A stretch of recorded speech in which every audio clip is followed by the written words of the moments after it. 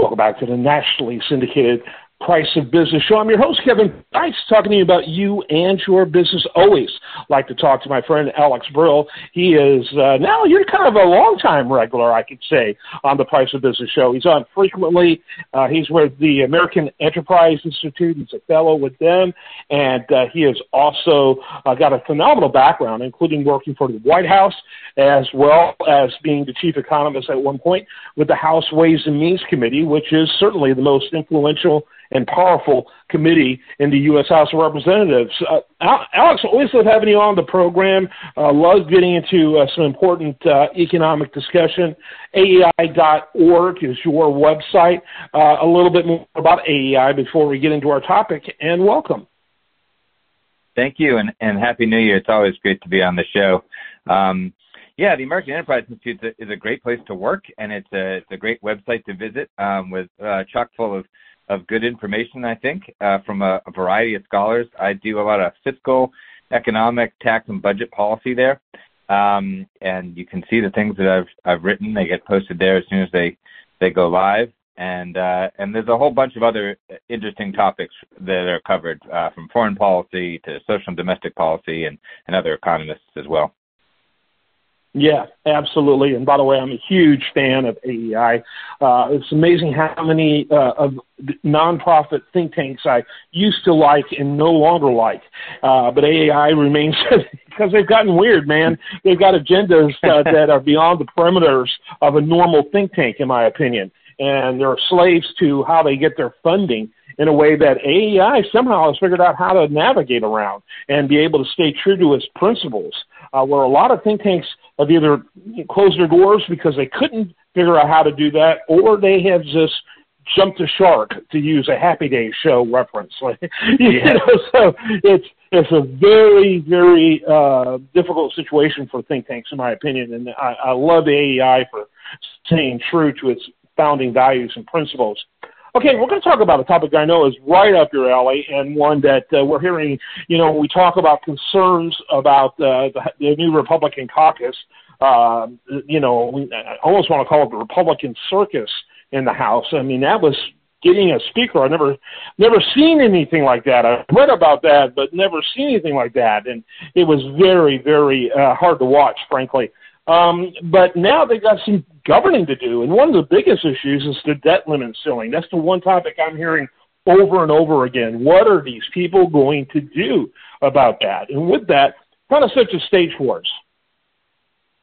Sure. So obviously on the political side, Republicans are making a major transformation from being in the minority in the House, the opposition party, into the majority party, where they have to, should, and hopefully will, find a way to lead and to govern. And the role in the House between the majority and the minority parties are very stark. It's not like the Senate, where there's tons of cooperation all the time and everybody has a voice.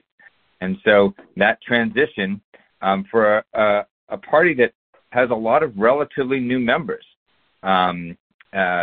is going to be a challenge. And we see that, that Speaker McCarthy is working on finding his way and his party's way, his caucus's way of transitioning into the governing majority. There's going to be a lot of internal tensions for the party. Obviously, we saw that play out in the race for the speakership, and we're going to continue to see that play out through the year. But you mentioned the debt limit, and one of the issues that's non-negotiable, an issue that is going to come before the Congress as a must-do item, is in some form or fashion raising the statutory debt limit. It will become binding sometime this summer. Oh, man. And this summer's coming fast, and you got in this whole situation, a pretty large group, even a group that finally at the end either voted for McCarthy or at least voted present so he could get elected speaker. So bizarre. That really would like to see him fail. I see that in the GOP. They would like to see him fail so they can say, I told you so, even though they eventually acquiesced. And so it's a very difficult situation, and it's already tenuous as is without having a divided caucus like he has. And, you talked about it must be dealt with, and I hear that, yet has become more and more common, particularly since the 1990s, for the Congress just to push the envelope, see what happens. Yeah, let's go ahead and risk our credit rating, which is literally what happens when you default on a loan, regardless of what kind of institution you are. Such incredibly irresponsible behavior. And I look at the situation, and I can, it doesn't take many to torpedo a consensus on this. All the Democrats could be the grown-ups, which generally, I'm just as critical of them as the Republicans. I'm very bipartisan that way, Alex. But, they can be the grown-ups and say, hey, we'll go with the flow. We want to see something pass. And yet the Republicans in a Republican-controlled House could figure out how not to get something done, in spite of that. And, and you're not going to get complete consensus when you look at the AOC wing of the Democrats without a Speaker Pelosi keeping a grip. It's not going to be as lockstep. She had a unique, you can dislike her all you want, as I have on many points, but Pelosi knew how to manage the House. Ain't going to have that anymore with the new leadership. It just got mess written all over it. I think this will be very different than the House that we've seen in the past. And I think with respect to Democrats and the debt limit, I think you're exactly right. I would not be surprised at all if Democrats put forward an effort to what they would call a clean vote on raising the debt limit. That they would just say, look, this is not something to mess around with. We need to raise it. We need to be responsible. We can't risk the credit rating of the Treasury, and that they will work to bring that bill to the floor, what's called a discharge petition. I wouldn't be surprised if that happens at all. And some Republicans may be tempted to go along with that. May say, yes, we do have a debt problem. We do. We really, really do. We have a spending problem primarily, which is causing that debt problem. That's what I believe. But the debt limit is about commitments that we agreed to in the past. And so we need to cut future spending and grow the economy so that we get our debt under control. But that's not what the debt limit's about. The debt limit is about paying the bills for on the promises we've already made. And that's just simply the fact of the mechanics of it. I think Democrats are going to be making that point. Some Republicans are going to be inclined to go along with that argument. And that's going to be a big political problem for Kevin McCarthy, because he will have a fracture in his party where some will want to go with that consensus, and some will say, no, this is the hill we want to die on, right? This is the fight we want to have. We cannot let this happen without, whatever the other demands may be, significant spending cuts in essence, which will be a non-starter in the Senate and at the White House. And so that's where this tension comes and this split comes within the House GOP caucus. And somehow that's going to have to be resolved, because we are going to need to pass legislation to raise or suspend the debt limit. Yeah, and you and I both know. I got up there, before you. I was there in the '80s. I was a foot soldier in the Reagan Revolution in '80, and worked on that campaign. Worked for Gordon Humphrey from New Hampshire, and then found myself in think tanks. The revolving door and how all that works. But I think the '80s, and to a certain extent, and I was an admirer and remain an admirer of the work that Reagan did, but that is where a lot of strangeness began. The idea of the job of a legislator is to get things done, be he in the House or the Senate, really began to be chipped away at. And I understand defending principles and trying to prevent bad laws from happening, but somewhere along the way, it just felt like the desire, particularly on the hard left and the hard right, was to simply prevent progress unless it was perfect progress according to their view. And, boy, it's very difficult to get things done. I mean, by the time you got there, I was already working in in Houston, and doing talk radio by the time you got there. I mean, it was even crazier, frankly, when you got there. A lot happened while you were there. I'm not blaming you. But it was during the 90s, I think, that things... I feel like you're sort of blaming me, Kevin. It's in the 90s, so that when things, really did get kind of bizarre. And I thought, it can't get any worse. But then again, I see it all the time, Alex. I mean, it's very strange. They really put a lot of pride in what they don't get done. Yeah. So when I worked up there, I worked, as you mentioned at the top of the head for the House Ways and Means Committee. I worked for Congressman Bill Thomas from Bakersfield, California. That's the congressional seat that Kevin McCarthy now holds.